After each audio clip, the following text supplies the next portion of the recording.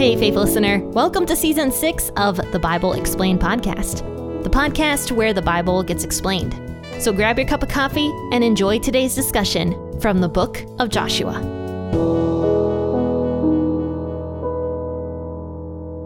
Well, hello and happy Friday, faithful listeners. I hope you are enjoying a nice cup of coffee on this lovely Friday morning.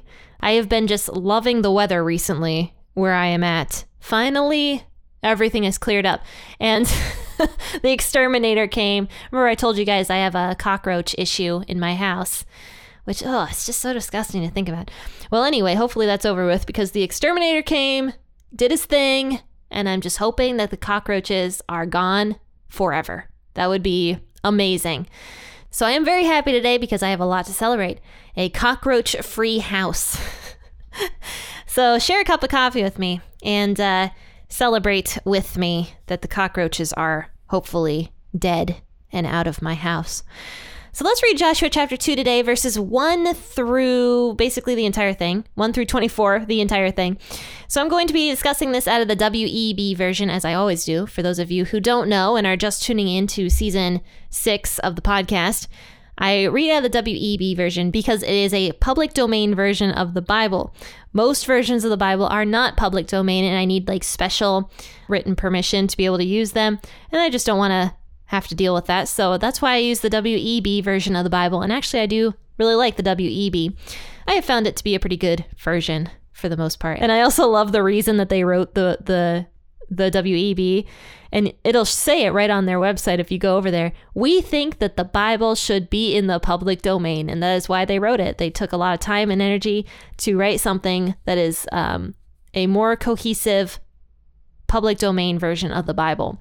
So anyway, let's read Joshua chapter 2 today. Feel free to grab the version of the Bible you prefer and also that cup of coffee to celebrate with me.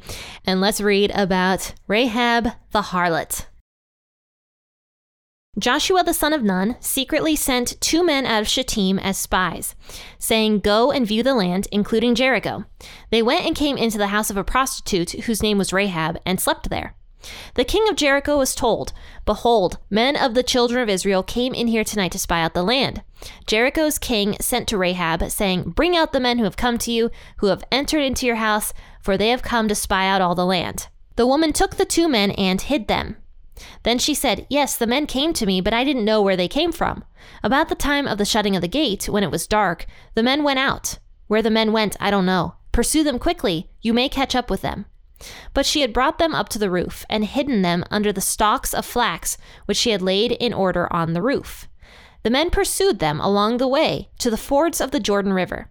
As soon as those who pursued them had gone out, they shut the gate. Before they had lain down, she came up to them on the roof. And she said to the men, "I know that Yahweh has given you the land, and that the fear of you has fallen upon us, and that all the inhabitants of the land melt away before you. For we have heard how Yahweh dried up the water of the Red Sea before you when you came out of Egypt, and what you did to the 2 kings of the Amorites, who were beyond the Jordan, to Sihon and to Og, whom you utterly destroyed.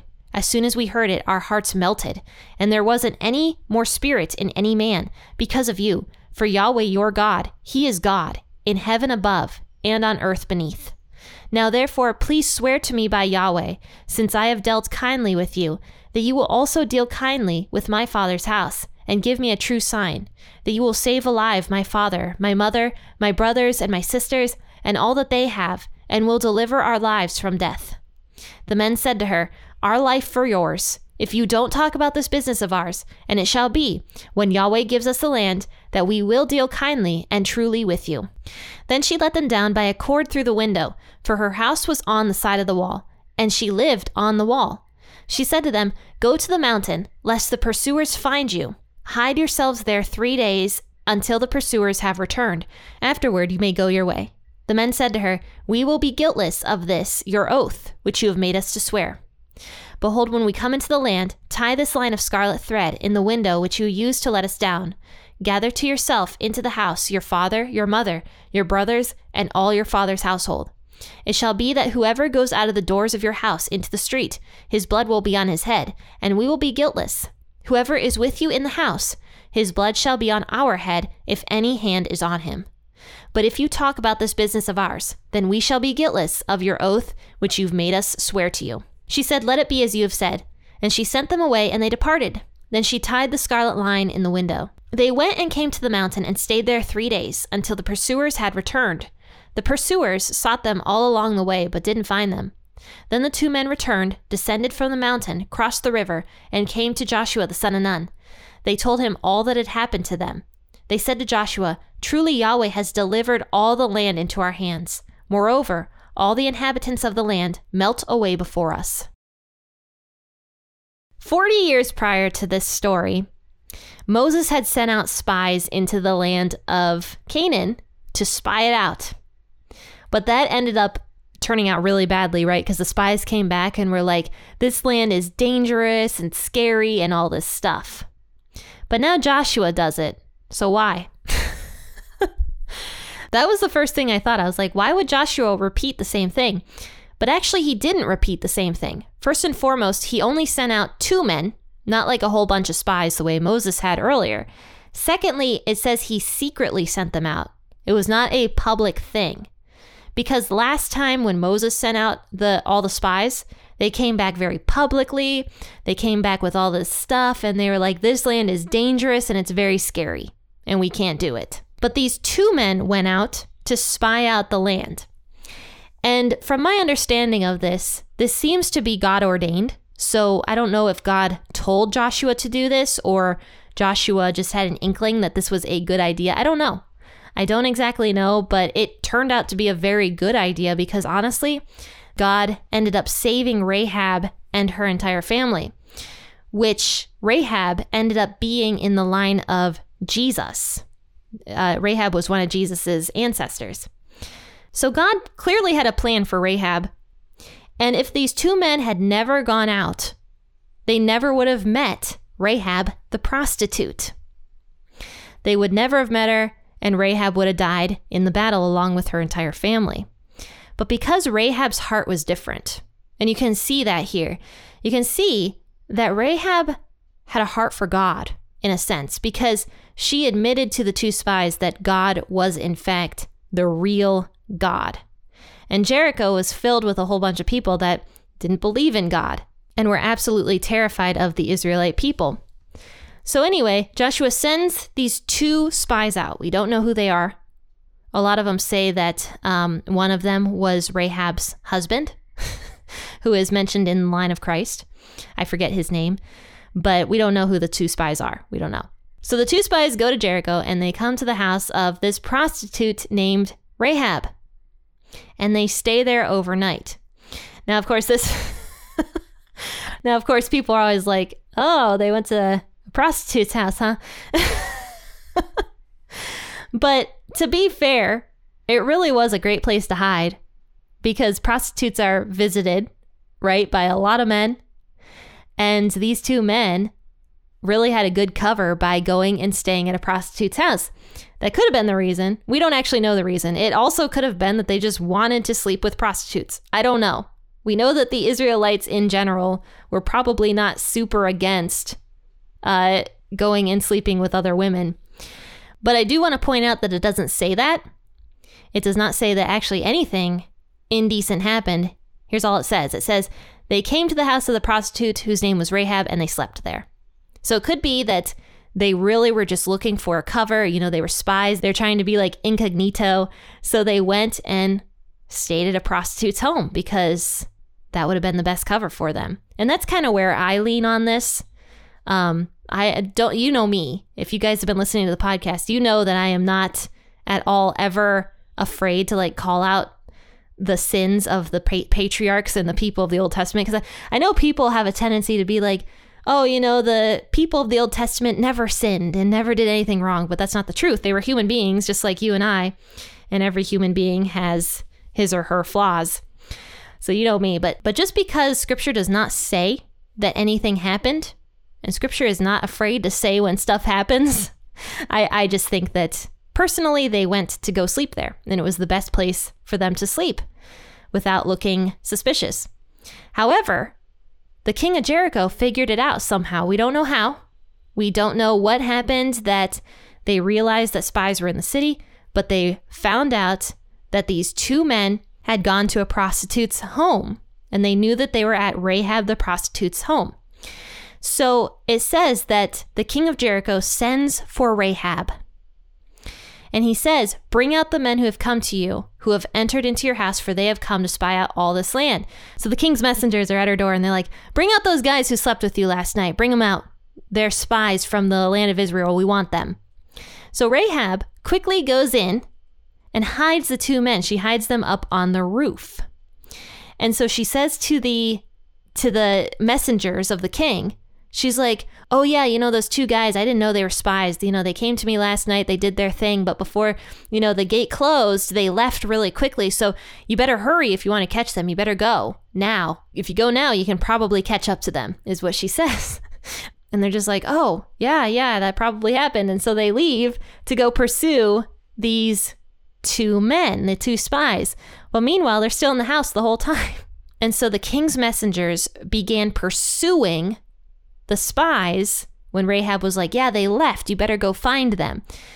So Rahab goes up to the spies on the roof, and she says to them in verse 9, I know that Yahweh has given you the land, and that the fear of you has fallen upon us, and all of the inhabitants of this land melt away before you.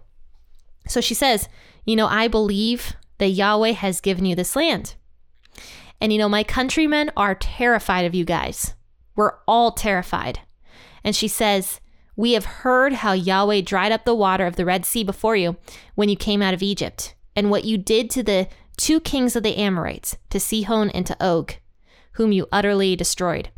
So Rahab remembered all these stories, and these had happened years prior to this. Years. I mean, the whole thing with Egypt had happened 40 years prior to this, but Rahab was remembering all these stories of Yahweh's greatness. So Rahab, the difference between her and all the countrymen was that Rahab feared God. She didn't fear the Israelites. She feared God. All the other countrymen feared the Israelites. They didn't fear God. Rahab knew that Yahweh was real. She had heard these stories, and she had come to believe in Yahweh. Because here's what she says. For Yahweh your God, he is God in heaven above and on earth beneath.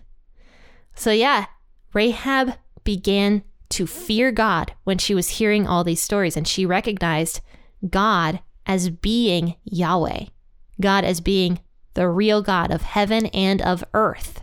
So that was the difference between Rahab and everybody else. And God knew this change of heart that Rahab had had. And it's so crazy to me because Rahab was the only person, her and her family, that was spared in the entire area of Jericho. She was the only one spared. And that's because she was the only one who had this heart change for God that we know of. And she even says that. She even says, my countrymen fear you guys. They didn't fear God, but Rahab feared God. And so because of that, she was able to have a heart for God. So now she says to the two spies, she says, because I didn't give you guys up and allow the king of Jericho to kill you, please do this kindness for me and save me when God allows you to take this land. Save us, is what she says. And so the spies, they say, yes, we will do that for you. You have treated us very kindly. You've given us a place to stay for the night. You didn't give us up. We will treat you and your family with kindness. And so they kind of go over this whole deal that they make with each other. And the two spies say to Rahab, your entire family needs to be inside your house on the day of destruction, basically. If anybody is outside of your doors, what happens to them can't be blamed on us. They have to be inside your house. And so this would probably make Rahab work very quickly because she doesn't know exactly when the Israelites are coming. She knows it's going to be very soon, but she doesn't know when. And it did take some time. So I'm going to guess Rahab, right after the men left her house, she went out and bought all sorts of provisions because her family was going to be holed up in that house for probably a couple weeks, honestly, at this point, before God totally gives the city of Jericho over to the Israelites.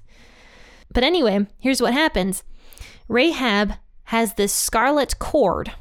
Okay, it's like a scarlet rope that she had in her house, and she lived on the wall. Okay, so if you look at ancient maps of Jericho, it's actually really cool the way the city was set up. It's actually said that Jericho was the first ever walled city that they know of. So Jericho built these walls around the city, and there was 2 walls that they know of, the inner wall and then the outer wall. And she probably lived on the outer wall, I would guess. And the inner wall, I'm sure, was for the princes and kings and whoever else lived in the region of Jericho. And so since, Rahab was a harlot, she lived on the outer side of the wall, and her house was actually built into the wall, which archaeologists did discover that in Jericho there were houses built into the wall itself, which is kind of interesting. So anyway, Rahab's house was in probably the outer limits of Jericho, and which, by the way, the city was not very big. They say it was about 80 houses approximately, and about like 6 to 10 acres around. So it's not a huge city, but it was still very fortified. But anyway, so Rahab, it says here in Joshua 2 that she lived basically in the wall, kind of, or rather the houses were built as part of the wall. And she had a window there. It says here in verse 15, she let them down by a cord through the window, for her house was on the side of the wall, and she lived on the wall. So she let them out of the window with a scarlet cord that she had. And so the spies, before they leave, they say, okay, here's what we're going to do. When God gives us the city of Jericho, make sure to have all your family members inside the house, and also keep this scarlet cord hung through the window. Now, of course, this scarlet rope is signifying Jesus's blood that washed Rahab's house clean, basically. But regardless, it was still a way to distinguish Rahab's house apart from all the other houses on the wall. And so that's why the men told her, hey, keep this scarlet rope here hung so that we know which house is yours, so that we do not destroy it. Because at this point, the men had no clue how God was going to help them destroy the city of Jericho. So it makes sense that they would want a marker for Rahab's house so that they wouldn't accidentally destroy her and her family. So it says that the men went and hid from the pursuers up in the mountains, and they stayed there for 3 days until the pursuers had returned back to Jericho. And so the pursuers sought them all the way but didn't find them. So the 2 men returned to Joshua. They crossed the river, they came to Joshua, and they told him everything. They told him about Rahab the prostitute. They told him about how she protected them. But he also told them about the city and about what Rahab had said, where everybody was so fearful. So this is very different from 40 years prior to this, when the spies had gone out before. Because these 2 spies now are coming back with this speech of hope. And they're like, look, God has truly given us this land. These people are fearful of us. They are scared. They are melting in our presence. God has definitely given us this land. So it's just so different from the spies that went out 40 years prior to this, who came back with all of this nonsense of God can't help us here. We are too small for them. They are so big and strong and everything else. But now it is time for the Israelites to take the promised land, just as God had promised them so many years before this, just as God promised Abraham hundreds of years before this. It was now time for the Israelites to go into the promised land. What I really like about this story, to conclude, is that Rahab was a prostitute. She was like the lowest of the low, according to basically everybody, right? And yet God protected her and God saved her entire family. So no matter what anybody has ever done or whatever sins they have committed in the past, God can redeem all of that, and he still accepts everybody in. And Rahab was not an Israelite woman, and yet God was willing to save her and her entire family. And so that's the hope in this story, is you can see all throughout Scripture God pulling people towards him, whether they were Israelite or not. God always pulled people towards him, and he never ever rejected anybody that had a heart for him or wanted him for themselves, basically. You can see that Rahab absolutely wanted God for herself, for her own God, and God didn't push her away. He didn't do anything like that. He didn't say, oh, you're a prostitute, you're not good enough for me. No, as we're going to find out, God absolutely accepted her into the Israelite family. But faithful listeners, I've got nothing else to say. I've said a lot today, so I'm going to let you all go with a happy listening and God bless.